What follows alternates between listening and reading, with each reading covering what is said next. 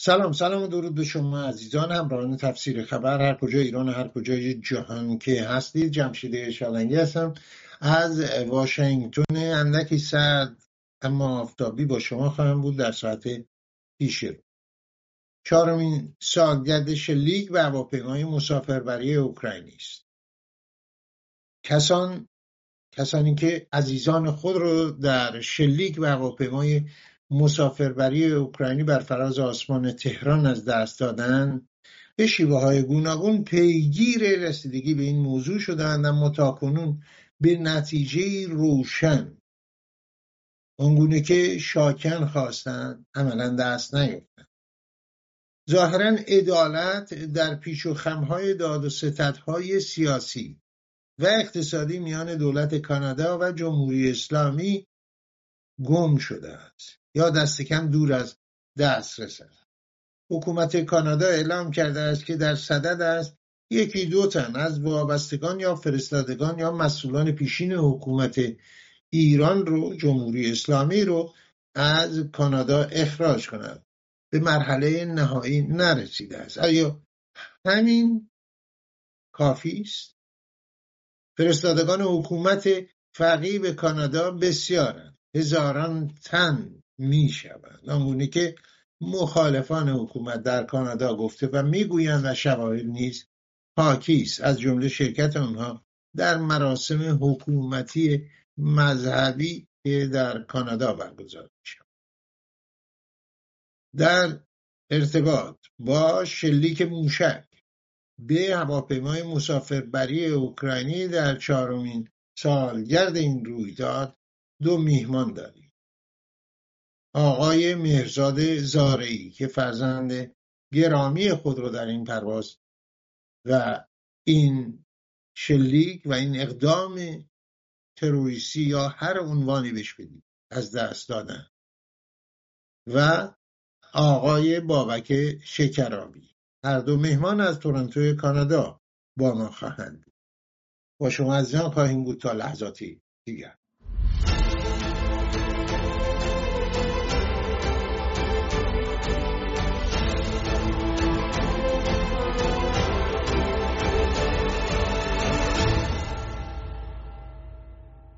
آقای زارعی خوش آمد.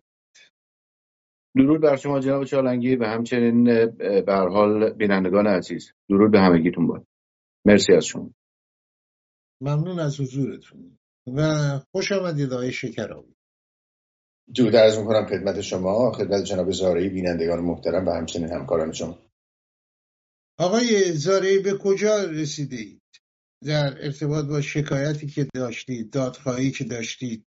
الان در چه مرحله‌ای هست همراهان شما، کسانی که به اتفاق شکایت کرده اید و پیگیر هستید؟ اگر که بخوایم جناب چالنگی واقعیت رو ببینیم، اینه که هنوز اندرخم یک کوچه ایم و هنوز این دادخواهی به مرحله نرسیده که بخوایم صحبت از دادخواهی بکنیم یا بخوایم در پیشرفتی در این پرونده ببینیم. البته شکایتی از طرف دولت کانادا در دادگستری لاهه انجام شده و اون هم به لحاظ به توافق نرسیدن دولت کانادا و در حقیقت کشورهای زیرضرر با جمهوری اسلامی هستش بر سر به هر حال اون ارقامی هست که میخوان برای عزیزان ما برسن. به همین لحاظ شکایتی رو در دیوان بین‌المللی دادگستری انجام دادن و همین در حقیقت پریروز در جلسه‌ای که با جناب نخست وزیر کانادا داشتیم گفتند که شکایتی در ایکائو ثبت کردند که از طریق کنوانسیون به هر حال بین‌المللی یا هوانوردی اونو پیگیری بکنن. اگر که بخوایم واقعیت رو نگاه بکنیم بر اساس قوانین بین‌المللی، زمانی که کشورها اگر که در سانحه معمولی می بود، بعد از 2 سال اینا میتونستن این پرونده رو به دادگاه دادگستری ببرند و در اونجا پیگیری بکنن بر سر ارقام و به هر حال این غرامتی که میخوان برای جانباختگان تعیین بکنن. ولی در چنین شرایطی بردن این پرونده به دیوان دادگستری اشتباهی هستش که از طرف دولت کانادا به انجام داده. این پرونده بایستی در دادگاه کیفری لاحه ثبت میشد، نه در دادگستری. متاسفانه سیاستمداران کانادایی و کسانی که در این مسیر با دولت کانادا همراه هستن برای دادخواهی خانواده ها، مسیری رو که میتونستن برن مسیر اشتباهی رفتن و میبینیم که این جنایت عامدانه ای رو که رژیم جمهوری اسلامی انجام داده که در حقیقت به جنایتی تبدیل کردن که بر سر ارقام و رقم به دیوان دادگستری لاهه دارن میبرن، که این به نظر من خیانتی هست که به خانواده ها شده و مسیر غلطی هستش که رفته. اگر که کانادا رو بخوایم بگیم، اگر که عزمی در حقیقت برای دادخواهی داشت، در همون روز اول میتونست پرونده جنایی در کانادا باز بکنه، میتونست سپاه رو در لیست گروه‌های تروریستی قرار بده، میتونست کسانی که وابستگان جمهوری اسلامی هستن در کانادا میتونست اینا رو اخراج بکنه، ولی هیچ کدام از این کارا رو انجام نداده و در حقیقت به نظر من هیچ گونه قدم مثبتی در این مسیر برداشته نشده. تمام این صحبت‌هایی رو که انجام میدن، تمام این جنجالی رو که به وجود میارن، هیاهوی سیاسی و به هر حال سرپوش گذاشتن در روی این جنایت هستش. سرپوش گذاشتن نه تنها از طرف جمهوری اسلامی هستش، از طرف دولت کانادا و کسانی که برای دادخواهی به هر حال مبارزه میکنن به اسم بعضی از افراد. متاسفانه چنین چیزایی وجود داره. خب اگه بخواید به طور خلاصه به ما بگید شما چه میخواید؟ در شکایتون چه میخواید؟ خواستار چه هستین شما و همراهان شما؟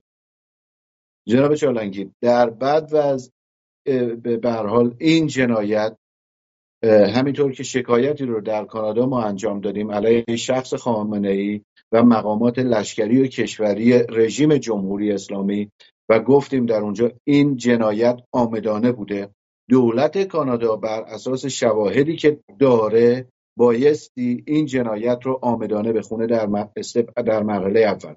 در مرحله دوم همینطور که از روز اول از مقامات به هر حال نظامی این کشور شکایت کردیم و گفتیم که کانادا باید پرونده جنایی رو در کانادا باز بکنه، دولت کانادا بایستی پرونده جنایی باز بکنه. باز همینطور که صدها بار با مقامات کانادایی صحبت کردیم نسبت به قرار دادن سپاه در لیست گروه‌های تروریستی هستش، بایستی سپاه پاسداران رو در لیست گروه‌های تروریستی قرار بده و مقامات و کسانی که وابستگان جمهوری اسلامی هستند در کانادا، طبق آماری که داریم بالای 700 نفر از کسانی که از مقامات سپاه بودند یا از مقامات جمهوری اسلامی هستند در کانادا زندگی میکنن و هستند و دارن به هر حال بیزنس میکنن و داد و ستد میکنن و تمام این افراد بایستی برگردونده بشن به جایی که متعلق هستن، نه به یک مملکت آزاد به اسم کانادا. متاسفانه هیچ اراده ای تا به امروز در این مسیر ندیدیم. تا زمانی که هیچ کدام از این یا هر کدام از این کارها رو دولت کانادا انجام نده، به نظر من هیچ اقدام مثبتی در این مسیر انجام نشده. مثل تمام جنایاتی رو که جمهوری اسلامی انجام داده و بدون پاسخ مونده، این هم یکی از اون جنایات هستش. با توجه به این همه تلاشی رو که به هر حال بعضی از خانواده‌ها انجام دادن، با توجه به این همه حمایتی که از طرف مردم انجام شده، متاسفانه به جایی که باید میرسید هنوز نرسیده. البته آماری که ایشون اشاره کردن حدود 700 نفر از مسئولان شناخته شده جمهوری اسلامی هستند و یعنی من فکر میکنم مهرزاد که تعدادی هم هستن که بسیار زیاد که اینا مسئولیت عمده‌ای نداشتن ولی خب دلبسته یا وابسته هستن به حکومت ایران که در کانادا به سر میبرن. نیست؟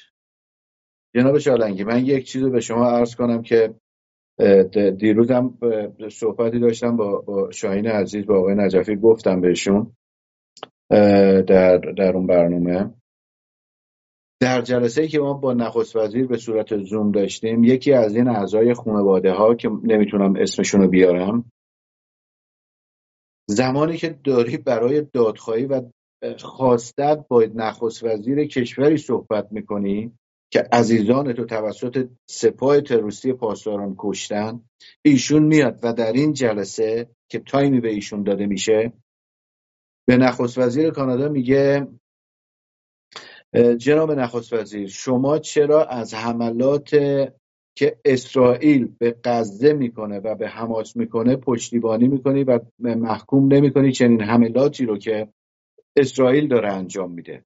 و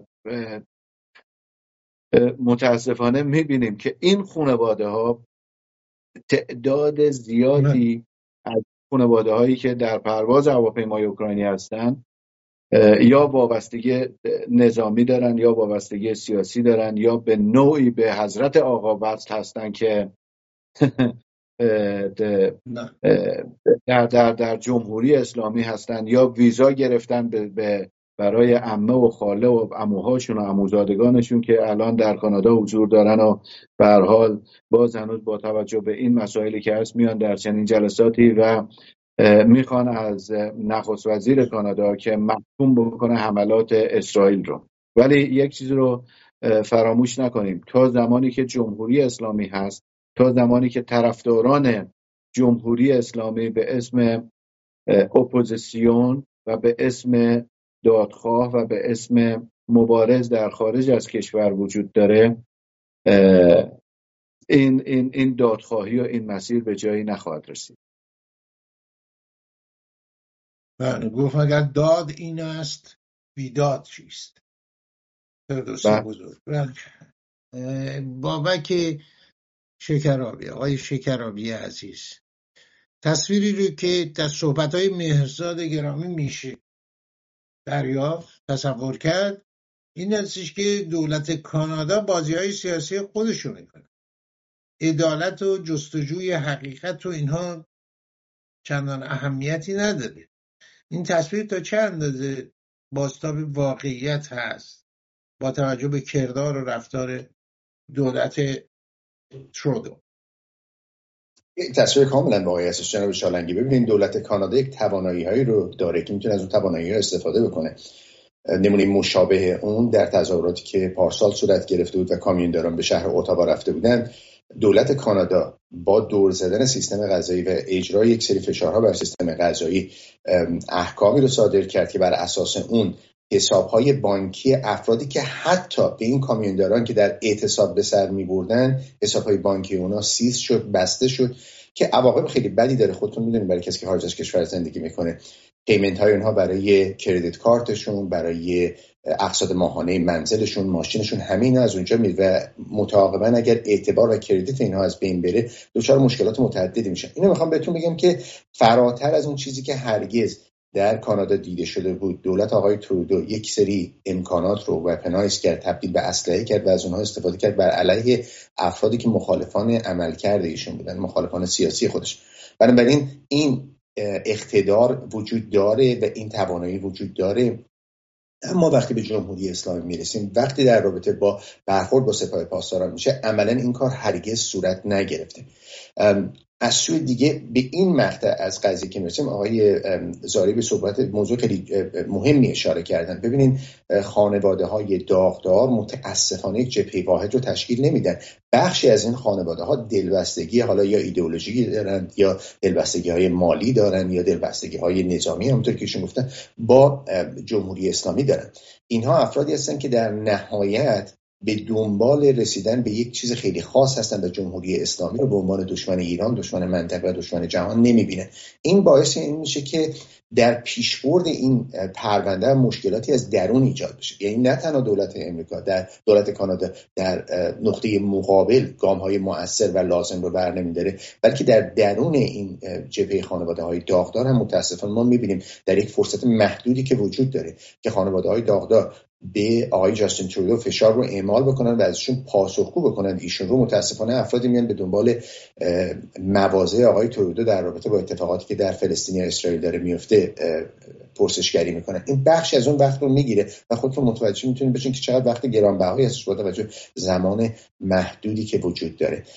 در رابطه با اینکه افرادی رو اخراج بکنن از کانادا، من باید این نکته رو اشاره بکنم. اولا که این توانایی وجود داشته که با همه این افراد برخورد بشه. دولت کانادا مدت‌ها پیش لیست بزرگتری رو اعلام کرد، البته بر اساس تعداد نه بر اساس اسامی، و گفتش با این افراد برخورد میشه. تا به این لحظه هیچ شواهدی وجود نداره که چه پیگیری قانونی صورت گرفته. اون افراد خصوصی رو که حالا چند نفر مشخص شد که دولت کانادا ازشون نام برده و میخواد به پرونده اونها رسیدگی بکنم، مد نظر داشته باشین وارد اون مسیر قضایی میشه و در مسیر قضایی عملا دولت کانادا علیرغم توانایی که داره به قول معروف دست خودش شسته و سیستم قضایی سیستمی هست که خودتون میتونید تصور بکنین زمان بر خواهد بود. وکلای مدافع این افراد برجت مواضعی رو خواهند گرفت که همه اینا مستلزم زمان هست و زمان طولانی هست، چه بسا که چند سال به طول بیانجامه. اما حتی اگر این کار انجام بشه، ما باید این رو متوجه باشیم که ضربه اساسی به حضور نیروهای رژیم به دلبستگان و وابستگان رژیم در کانادا وارد نخواهد کرد. آماری که پیش از این وجود داشته، آمار غیر رسمی که تقریبا به 2 سال پیش برمیگرده، دال بر این هستش که بالغ بر 80 میلیارد دلار پول توسط عوامل رژیم به کانادا وارد شده. این مبلغ از اون زمان تا الان سرمایه گذاری شده، افزایش پیدا کرده، مبالغ دیگه به اون اضافه شده. همه اینها رو میخوام عرض کنم خدمتتون به این جهت که این نفوذ سیاسی و نفوذ اقتصادی میاره. وقتی یک انتخابات محلی صورت میگیره، بخشی از این پولها میتونه هزینه بشه که یک نماینده خیلی خاص انتخاب بشه که بعد در نهایت منافع جمهوری اسلامی و منافع عوامل جمهوری اسلامی رو در پارلمان کانادا ازش حمایت کنه. اینا معضلاتی هستش که باش روبرو هستیم و قطع مسلم اگر 1-2 نفر هم از کانادا اخراج بشن کل سیستم آسیب نمیبینه. اون چیزی که آقای زارعی و خانواده‌های داغدار و افرادی مثل من میخوان این هستش که کاملا این سیستم رو به پایین بکشیم و حضور جمهوری اسلامی رو در اینجا عملاً و تاثیرگذاریش رو بر مسائل سیاسی و اقتصادی کانادا از بین ببریم. سیستم رو پایین بکشه یعنی دولت کانادا رو منظور شما؟ نه، این سیستم پولشویی و نفوذ سیاسی و اقتصادی عوامل رژیم در کانادا رو عرض می‌کنم. خب آقای زارعی، شما خواستار این هستین که سپاه پاسداران در فهرست تروریست ها بگذارن. چه خاصیتش داره از نظر شما؟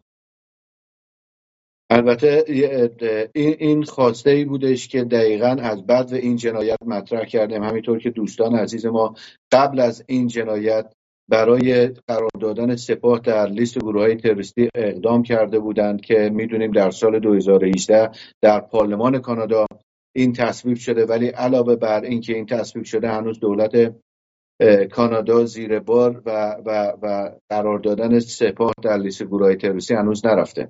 تأثیرش برای این هستش که جناب شکرابی درست گفتن، به خاطر مراودات و پولشویی‌های زیادی که در کانادا وجود داره میتونستن بر اعمال نفوذ بکنن و برخورد بکنن با این پولشویی‌هایی که داره در کانادا انجام میشه توسط رژیم جمهوری اسلامی و افراد وابسته به جمهوری اسلامی.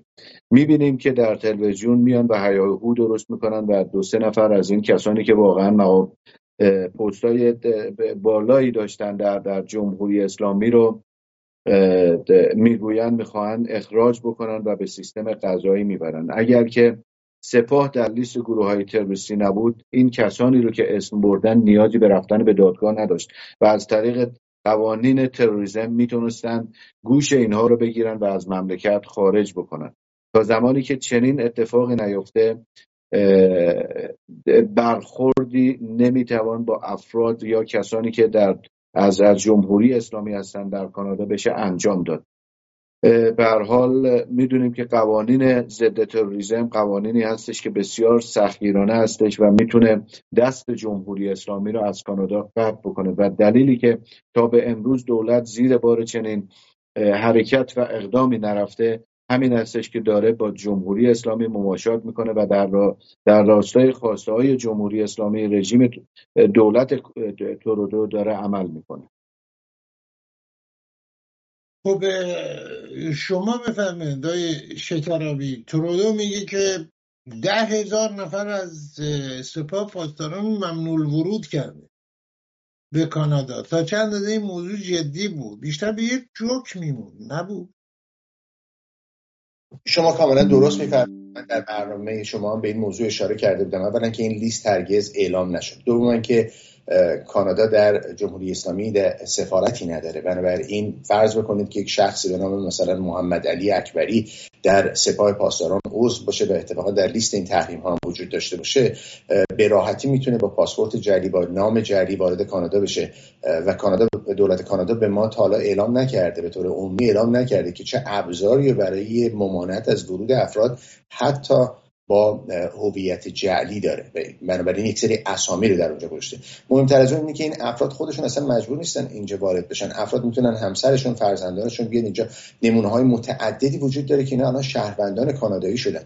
بنابراین فرض کنید که شخصی که حالا فرض بر محال که با نام واقعی خودش از عناصر سپاه بخواد وارد کانادا بشه و دولت کانادا ممانعت بکنه از ورود این آقا، کماکان همسر و فرزندان اینجا دارن منافع جمهوری اسلامی و منافع همسر و پدرشون رو در کانادا دارن حمایت میکنن و پیش میبرن. این مسائلی هستش که خیلی دولت کانادا به شکل سرسری عنوان کرد. من فکر میکنم علت عمده اون این بودش که بخواد به نوعی انتقادها رو بر خودش کاهش بده، به خاطر اینکه حملات متعددی از سوی حزب رقیب بر اونها روان شده بود و به این ترتیب می‌خواستن بگن که کاری انجام دادن و مردم کانادا و افکار مردم کانادا رو به نوعی به آرامش برسونن. علت چه این هستش که خیلی طبیعی است. ببینید ما به عنوان ایرانی کاناداییایی که داریم در اینجا زندگی می‌کنیم، سیاست‌های دولت کانادا رو از نزدیک دنبال می‌کنیم در رابطه با جمهوری اسلامی، ولی این لزوماً کیس مشابهی در رابطه با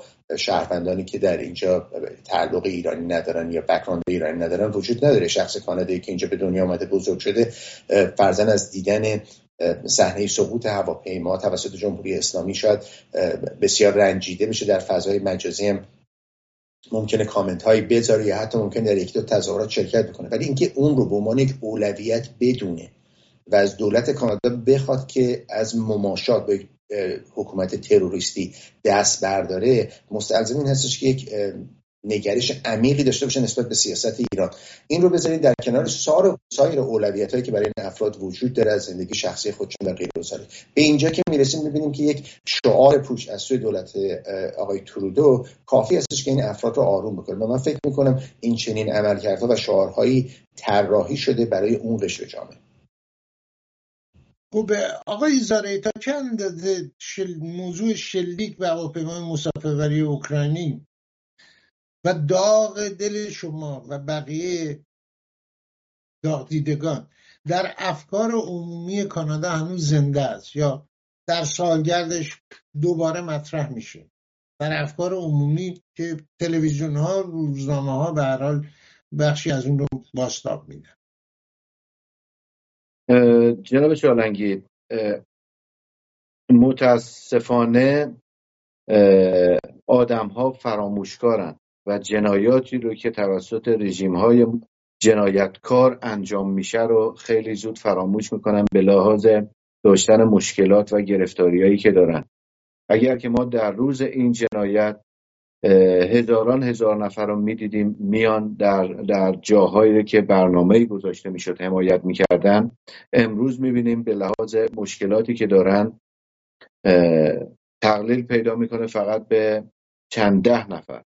اینه که پوششی رو که رسانه ها انجام میدن به لحاظ داشتن به هر حال تریبون و جایگاهی که دارن متاسفانه از افراد خاصی حمایت میکنن و این پوشش رو انجام میدن. میبینیم که تلویزیون‌های کانادایی یا تلویزیون‌هایی که با دولت لیبرال هماهنگی دارن و برنامه‌های اینا رو حمایت میکنن، در چنین روزی که میشه کاری که میکنن تمام این شعارهایی رو که دولت کانادا داده رو میارن با تیتر بزرگ مینویسن این اقدامات مثبتی که از طرف دولت کانادا یا از طرف آقایون دادخواه انجام شده رو بزرگ مینویسن و میذارن اونجا. ولی باید بگیم که متاسفانه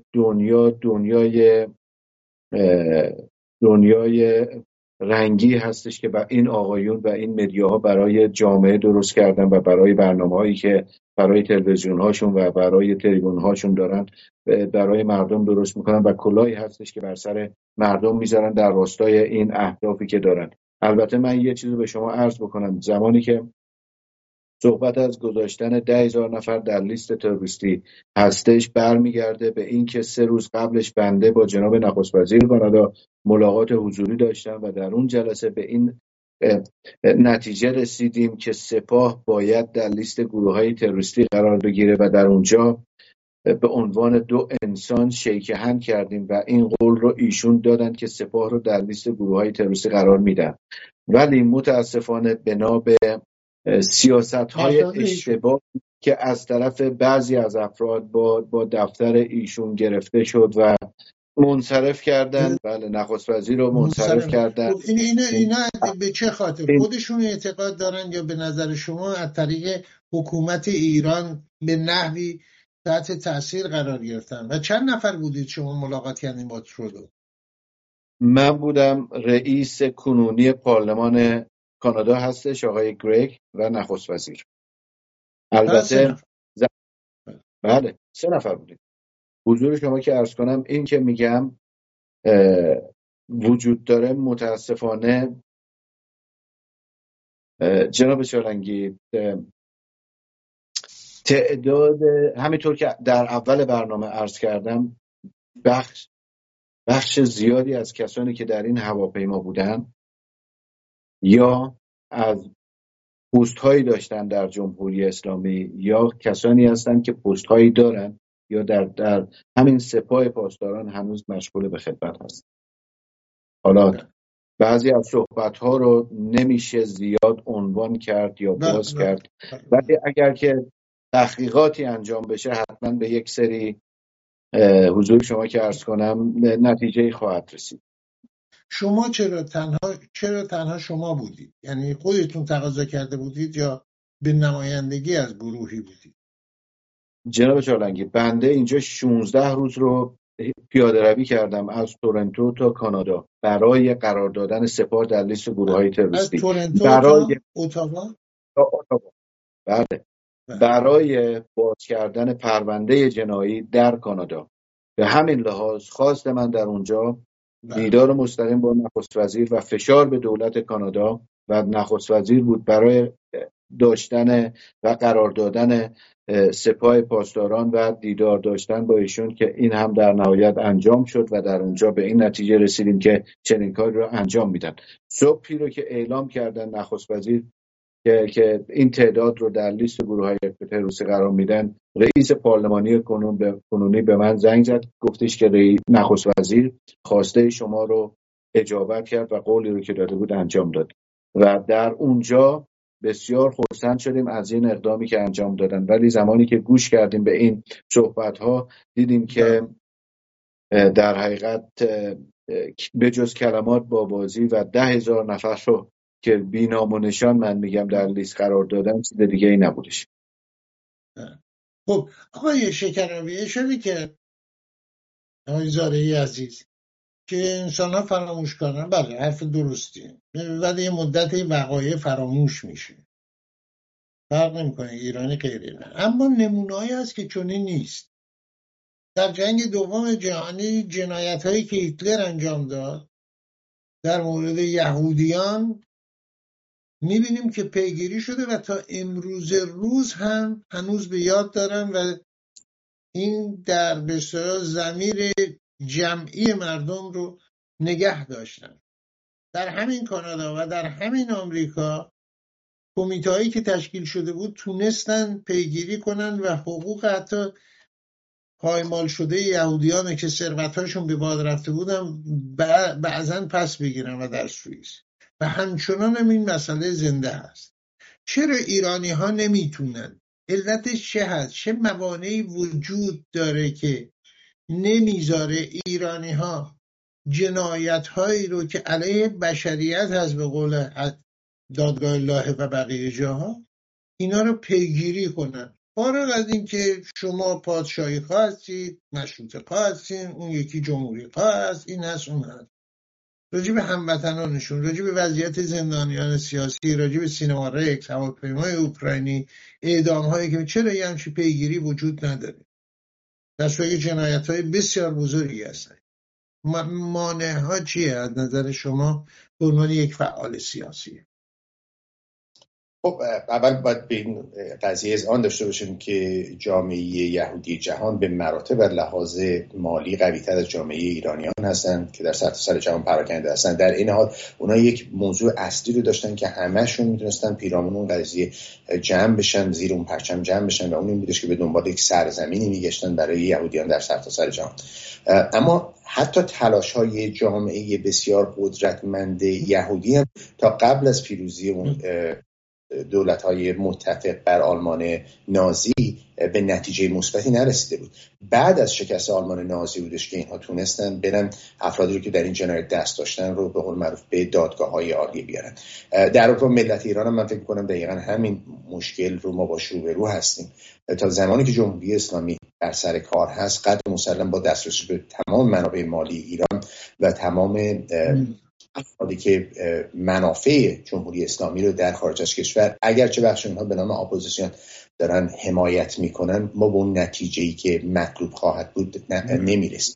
این واقعیت رو باید بپذیریم. ولی من مطمئن هستم پس از سرنگونی جمهوری اسلامی تمام عواملی که با جمهوری اسلامی همکاری کردن و به نوعی کمک کردن که جمهوری اسلامی به جنایات خودش بر علیه بشریت و به خصوص بر علیه ایرانیان ادامه بده، باید به اشد مجازات برسن.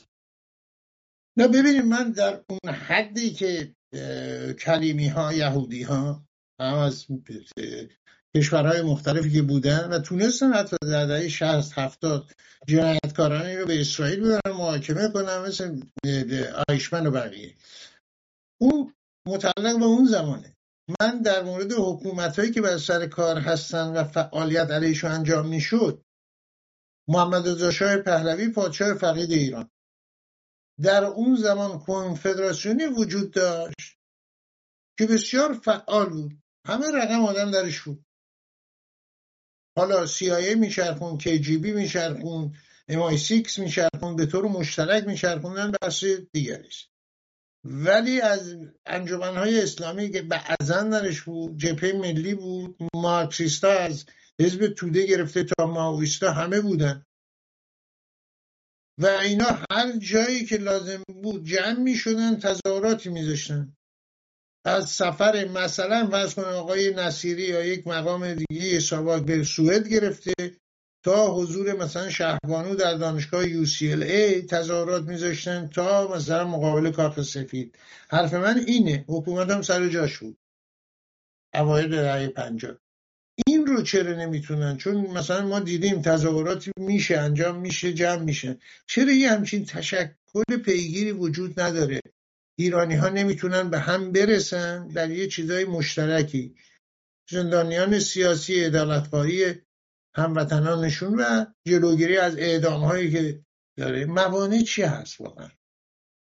من به چندین مورد میتونم اشاره بکنم. یکی این که نفوذ و عملکرد عناصر امنیتی رژیم در قالب اپوزیسیون بوده، مانع به وجود اومدن همچین اتحادی شدن. موضوع دیگه که میتونم بهش اشاره بکنم این هستش که ببینید بستر فکری مشابهی وجود نداره. قبل از فاجعه 57 من فکر میکنم دشمنی با خاندان پهلوی باعث میشد که بسیاری از افراد در کنار همدیگه قرار بگیرن. این لزوما به این معنا نیستش که همون افرادی که بعدها از سر سفره انقلاب به قول خودشون رانده شدن بستر فکری مشترکی با ما داشته باشن. این یک موزلی بوده که وجود داشته. من فکر نمی کنم که ما هرگز باید به دنبال این باشیم که همه ایرانی هایی که به نوع خودشون رو معترض به جمهوری اسلامی میدونن رو با هم دیگه متحد بکنیم. ما میتونیم پیرامون یک سری آرمان ها که بزرگترین اون اعتقادمون به ایران باشه، به ملی گرایی باشه، پیرامون هم دیگه گرد هم بیایم، حالا چه جمهوری خواه باشن چه پادشاهی خواه. این کار رو میشه کرد. اما ببینید جناب زارعی تو صحبتشون این نکته خیلی مهمی اشاره کردن و اون این بودش که در خود این خانواده های داغدار افرادی هستن که قدر مسلم آسیب دیدن، اما اینها به هیچ عنوان با حیات جمهوری اسلامی در نبرد نیستن. اینها بخشی از چیزی که حق و خود شده، حالا غرامت مالی هستش یا هر چیز دیگه، به دنبال این هستن به اون برسن، ولی تا جایی فرا میرن که حیات جمهوری اسلامی در خطر نباشه. همین قضیه میشه بهش اشاره کرد در اون قشری که حالا خودشون بخش از اون که خودشون اپوزیسیون جمهوری اسلامی اعلام میکنن.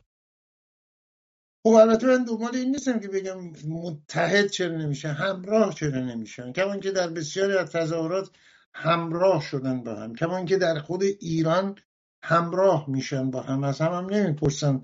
مردم در داخل ایران هر چه از دستشون بر اومده انجام داده و میده، یعنی بدون اینکه از هم بپرسن چه نظامی رو شما میخواید بعد از این نظام اگر رفت که میره یا هر چی. به هر حال ما میبینیم آقای زارعی شما یه راهپیمایی کردی از تورنتو به اتاوا، درسته؟ بله. دری روی شما گشوده شد که اگر نامه‌هایی می نوشتین این در گشوده نمیشد. یک عمل انجام دادی. این بیعملی رو شما به عنوان پدری که فرزند نازنین خودش رو از دست داده، نتیجه‌ای که از این عمل میگیرید به بقیه چه پیشنهادی میدید که این همراهی ها بیشتر بشه؟ در این پیاده روی همراه شما که یادآور پیاده روی های بسیاره، از مائو گرفته تا گاندی، که وقتی شروع میکنه یه دی با اونها راه میفتن. در طول تاریخ این نمونه هاشو زیاد داشتیم نسبتا. شما چه پیشنهادی دارید برای اینکه ایرانی ها برسن به همچی جایی؟ جناب چالنگی، ما قبل از اینکه خیزش به هر حال مهسا یا انقلابی صورت بگیره 2 هفته تعصن داشتیم جلوی کنگره امریکا. خواسته هایی رو که میشه از این طریق حالا یا از پیاده روی یا از تعصن گرفت، خیلی در حقیقت میشه گفت میشه زودتر از نامه‌نگاری یا راه‌های دیگری هستش که شما فرمودید. اگر که در چنین برنامه‌هایی تعداد زیادی از خانواده‌هایی که بایستی باشند یا افراد یا فعالین سیاسی حضور داشته باشند، خب تاثیر خیلی زیادتری میتونست داشته باشه. در اون راهپیمایی بخشی از خانواده‌ها آمدن و هر کدام ساعاتی رو یا بخشی در روزی رو همراه من همراهی کردن، یا بودن در اون راهپیمایی کسانی که فعال سیاسی بودن 5 روز 6 روز رو همراهی کردن.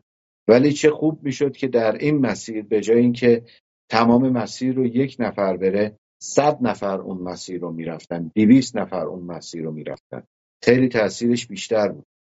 همینطور که نگاه بکنیم در شکایتی که علیه شخص رهبری و مقامات سپاه در دادگاه عالی اونتاریو ثبت کردیم همراه با 5 دوست عزیز و محکومیت جمهوری اسلامی و عامدانه بودن این جنایتی رو که انجام دادن ما گرفتیم، اگر که 176 تا خانواده کنار همدیگه بود و چنین محکومیتی گرفته میشد، ببینید چه بازتابی و چه فشاری رو ما میتونستیم بر دولت کانادا بیاریم. متاسفانه چیزی که شما میفرمایید نسبت به همبستگی که بایستی در اپوزیسیون، چه جمهوری خواه چه مشروطه خواه یا هر کدام از کسانی که به عنوان مبارز در هر جبهه‌ای هستند بایستی قبول وجود داشته باشه که وجود نداره. اگر که نگاه بکنیم باید دید که آیا این کسانی که به اسم اپوزیسیون یا مبارز وجود دارند آیا خواهان رفتن جمهوری اسلامی هستند یا نیستند. اگر که هستند، پس داشتن یا قبول داشتن جمهوری اسلامی یا اون پرچمی رو که جمهوری اسلامی رو دارن زیر پا خواهند گذاشت و به داشتن نماد ملی، پرچم شیر و خورشید که هزاران سال از درفش کاویانی گرفته تا پرچم شیر و خورشید به عنوان یک نماد ملی زیر پرچم این شیر خورشید قرار می گرفتن، به دور از هر گونه عقیده و جبهه‌گیری خاصی. شاهزاده رضا پهلوی یک سوی جریان به عنوان کسی که به هر حال شاهزاده است و کسانی که به عنوان اپوزیسیون هستند در در قسمت دیگر میتونن قرار بگیرن. پرچم شیر و خورشید متعلق به شاهزاده رضا پهلوی نیست. پرچم شیر و خورشید متعلق به ملت ایران، متعلق به ملتی هستش که هزاران هزار سال در اونجا حضور دارن. اگر که بنده مخالف جمهوری اسلامی هستم و خودم رو مخالف میدونم، پرچم جمهوری اسلامی رو به هیچ عنوان و جمهوری اسلامی رو قبول نخواهم داشت و ندارم و در زیر پرچم شیر و خورشید قرار میگیرم و با اتکا به ملیگرایی، با اتکا به اون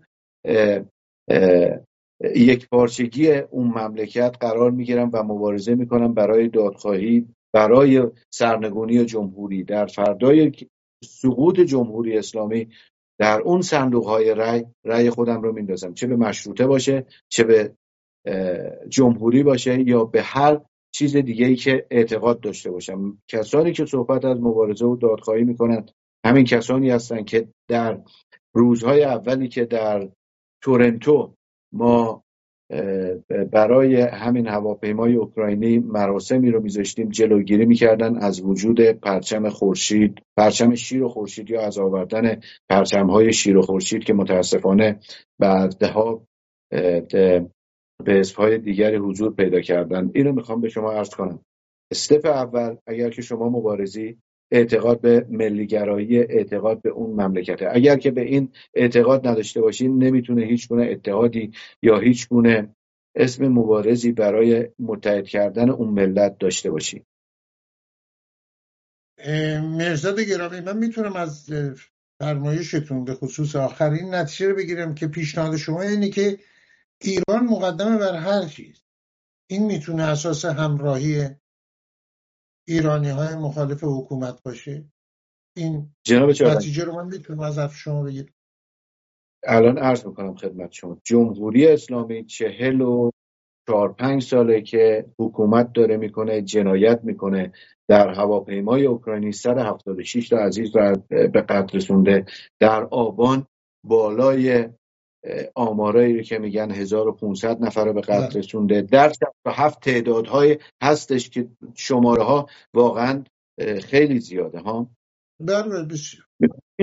میخوام اینو به شما عرض بکنم. هیچ فرقی بین هیچ کدوم از این عزیزان وجود نداره، چه در اون کسانی که در آبان به قتل رسیدن بین آراد من و کسانی که در زندانهای سال 67 به قتل رسوندن، تفاوتی وجود نداره. تفاوت ما در اینه که در کجای این تاریخ ایستاده ایم. اگر که در جایی ایستادیم که از برادران صدا و سیما در کانادا حمایت میکنیم برای وجودشون در کانادا، این جای درست تاریخ نیستش. جای درست تاریخ حمایت از ملت ایران، حمایت از یک ایران آزاده. زمانی ما پیروز میشیم که به ایران آزاد بعد از جمهوری اسلامی فکر بکنیم و برای اون مبارزه بکنیم، نه برای اصلاحات جمهوری اسلامی. بله. یعنی ایران مقدمه بر هر نوع ایدئولوژی و حتی ساختار مورد اعتقاد، ساختار نظام سیاسی. اشاره ایشون به تجمعی هست که اگر اشتباه نکنم آقای اسماعیلیون متهم شدن به اینکه حمایت میکنن از کسانی که وابستگان مسئولان صدا و سیما هستند. درهای تفسیر خبر باز هست، هر کسی اسمشون برده میشه از جمله ایشون میتونن بیان توضیح بدن و در این مورد یا مواردی که به اسمشون اشاره میشه یا من اسم میبرم یا میهمانان که البته اسم نبردن، یا چنانچه میهمانان در هر شماره تفسیر خبر، درهای تفسیر خبر باز هست به روی اونا. نگاه شما رو آقای بابک شکرابی، اساس همراهی میتونه ایران باشه، مردم ایران، و بعد نظام مورد اعتقاد ما، بدون اینکه بخوایم بشینیم با هم جلساتی تشکیل بدیم، جلسات بی حاصل و انشانویسی هایی که به نتیجه جز دیدیم نرسید، مثل جورجتاون و بقیه جهان. همین اتفاقی که در ایران میفته. در ایران کس از کس نمیپرسه که شما به چی اعتقاد دارید، چه نظامی، چه نظام آینده. یا شعارهایی داده میشه ولی میان و به اساس قضیه معترض هستن و دیدیم در ایران به مراتب از این بابت پیشتر هستن و از بابت‌های دیگه. تفسیر و نظر بابک شکرابی، فعال سیاسی. در داخل ایران اولویت ها متفاوت است جناب چالنگی. اونها از نزدیک چشم در چشمان اهریمن دوختن و پنجه در پنجه اهریمن انداختن و برای ادامه حیات مبارزه میکنن.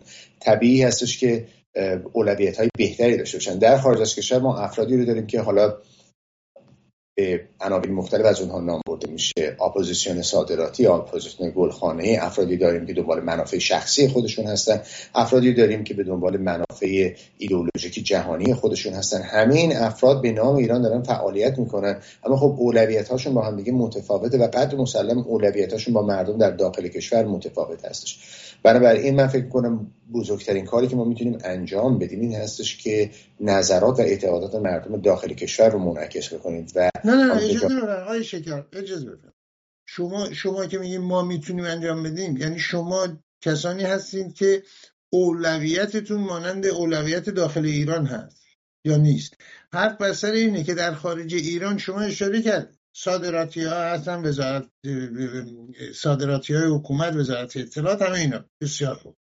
کسانی که اولویتشون ایرانی باشه در میون این 4-5 میلیون یا بیشتر کم در ایرانی اولویتشون ایران باشه مثل هموطنانشون در داخل کشور، اینا وجود چشمگیری ندارن. من عرض نکردم وجود چشمگیری ندارم، عرض کردم که ما اگر به دنبال چیزی هستیم که بتونیم پیرامون اون جمع بشیم و پیرامون اون بخوایم یک اتحادی رو به وجود بیاریم، یکی اون آرمان‌های ملی ما هستن که بخش از اونها رو آقای زارعی بهش اشاره کردن. موضوع دوم این هستش که ما باید بتونیم انعکاس دهنده صدای ملت ایران بشیم. اگر صدای ملت ایران چیزی هستش که کاملا مخالف اون چیزی هستش که حالا خود شما اشاره کردین به سری افراد که حالا در یک منشور هم شرکت کرده بودن، خب طبیعی هستش که این کار به نتیجه نرسه. مردم یک فریاد دیگه دارن میکشن، دنبال یه چیز دیگه هستن، اولویتاشون فرق داره. اولویت اولشون ایران هست، سرنگونی جمهوری اسلامی. افرادی داریم در خارج از کشور که اصلا هیچ کدوم از اون نظرات ملت ایران رو انعکاس نمیبخشن. خب بس حرف من باز همونه، یعنی من میگم اونایی که اولویتشون ایرانه، اونایی که حرفشون حرف همون ایران هست، حرف مردمی که در داخل میزنن، اینا چرا سر کلهشون پیدا نمیشه موقعی که انسانی پدر داغ دیده‌ای مانند مهرزاد زارعی حرکت میکنه پیاده از تورنتو به اتاوا میره، چرا پیداشون نمیشه اطراف ایشون؟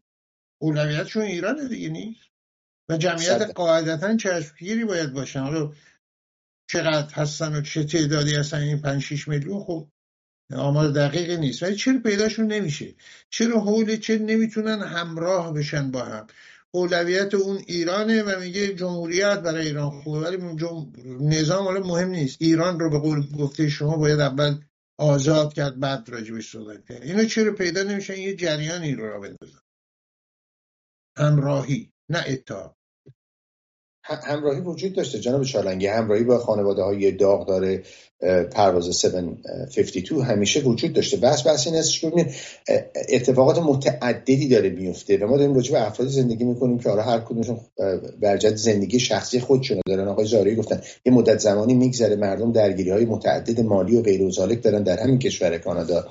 افراد بسیاری در همین کشور کانادا الان مشکل دارن که بخوان خرج روزمره خودشون رو کاور بکنن و پوشش بدن. شما در یک همچین شرایطی وقتی صدها عمل متفاوت داره صورت میگیره، ممکنه که به عنوان مثال در کنار آقای زارعی نبودن در راهپیمایی ایشون به آتبا، ولی به شکل و انواع مختلف از ایشون و سایر افرادی که صالح میدونستن از خانواده داغداران حمایت کردن. اما اینکه بخوایم همه چی رو در همه موقعی حمایت بکنیم عملاً غیر ممکن است. اینکه یک گروهی تشکیل بشه که بخواد خدمتتون عرض کنم این افراد رو به هم دیگه نزدیک بکنه، قدر مسلمه که موضوع خیلی مهم است. ولی من تجربه شخصی خودم رو عرض می‌کنم خدمتتون. ما زمانی که اندیشکده کوروش جلسات نخستینش رو گذاشت، 99% حملاتی که به سوی ما روانه بود ظاهرا توسط افرادی بودش که حالا همسو و هم اندیشه ما خودشون رو معرفی می‌کردن.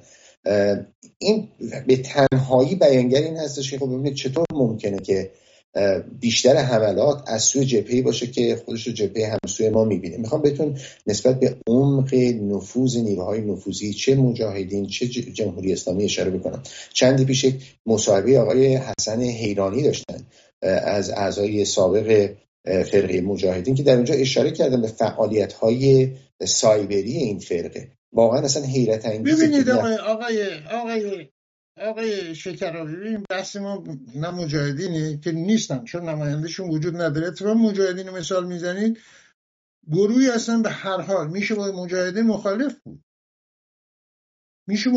بود، ولی یه تشکلی داره، به اقداماتی هم دست میزنن، با عمل تونستن اسم مجاهدین رو از فهرست تروریستی آمریکا بیرون بیارن.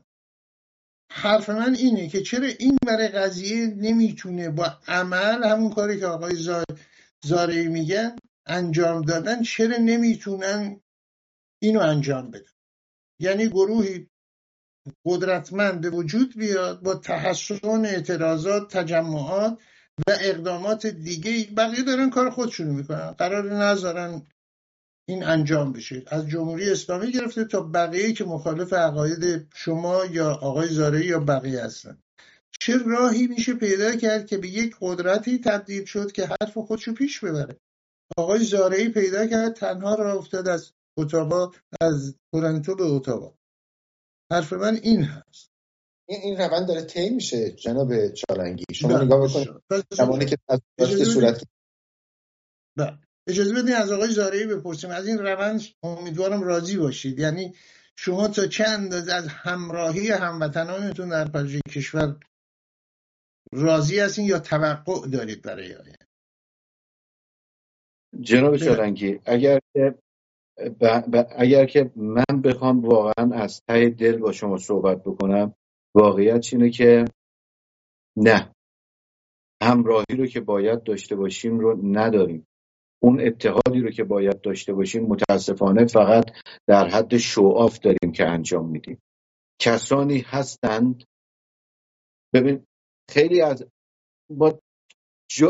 داریم با کسی مبارزه میکنیم که 45 سال دوام آورده و اتاق فکری داره که برای هر حرکتش فکر میکنه، برای هر حرکت اپوزیسیون میشینه فکر میکنه، خرج میکنه، آدم صادر میکنه و برای از بین بردن این اپوزیسیون خارج از مملکت برنامه ریزی میکنه. ما اگر که به عنوان به هر حال مبارز داریم مبارزه میکنیم، بازم عرض میکنم اگر که به اون نماد ملیمون فکر بکنیم، اگر که به سرنگونی جمهوری اسلامی باور داشته باشیم، در دام جمهوری اسلامی و وزارت اطلاعات و اتاق فکر جمهوری اسلامی نمیافتیم و بر اساس اون خواسته مشترک که سرنگونی باشه، اگر که خواستمون واقعا اون باشه، میایستیم و برای اون هر کاری رو انجام میدیم. ولی متاسفانه خیلی از افراد هستن اولویتشون سقوط جمهوری اسلامی نیست.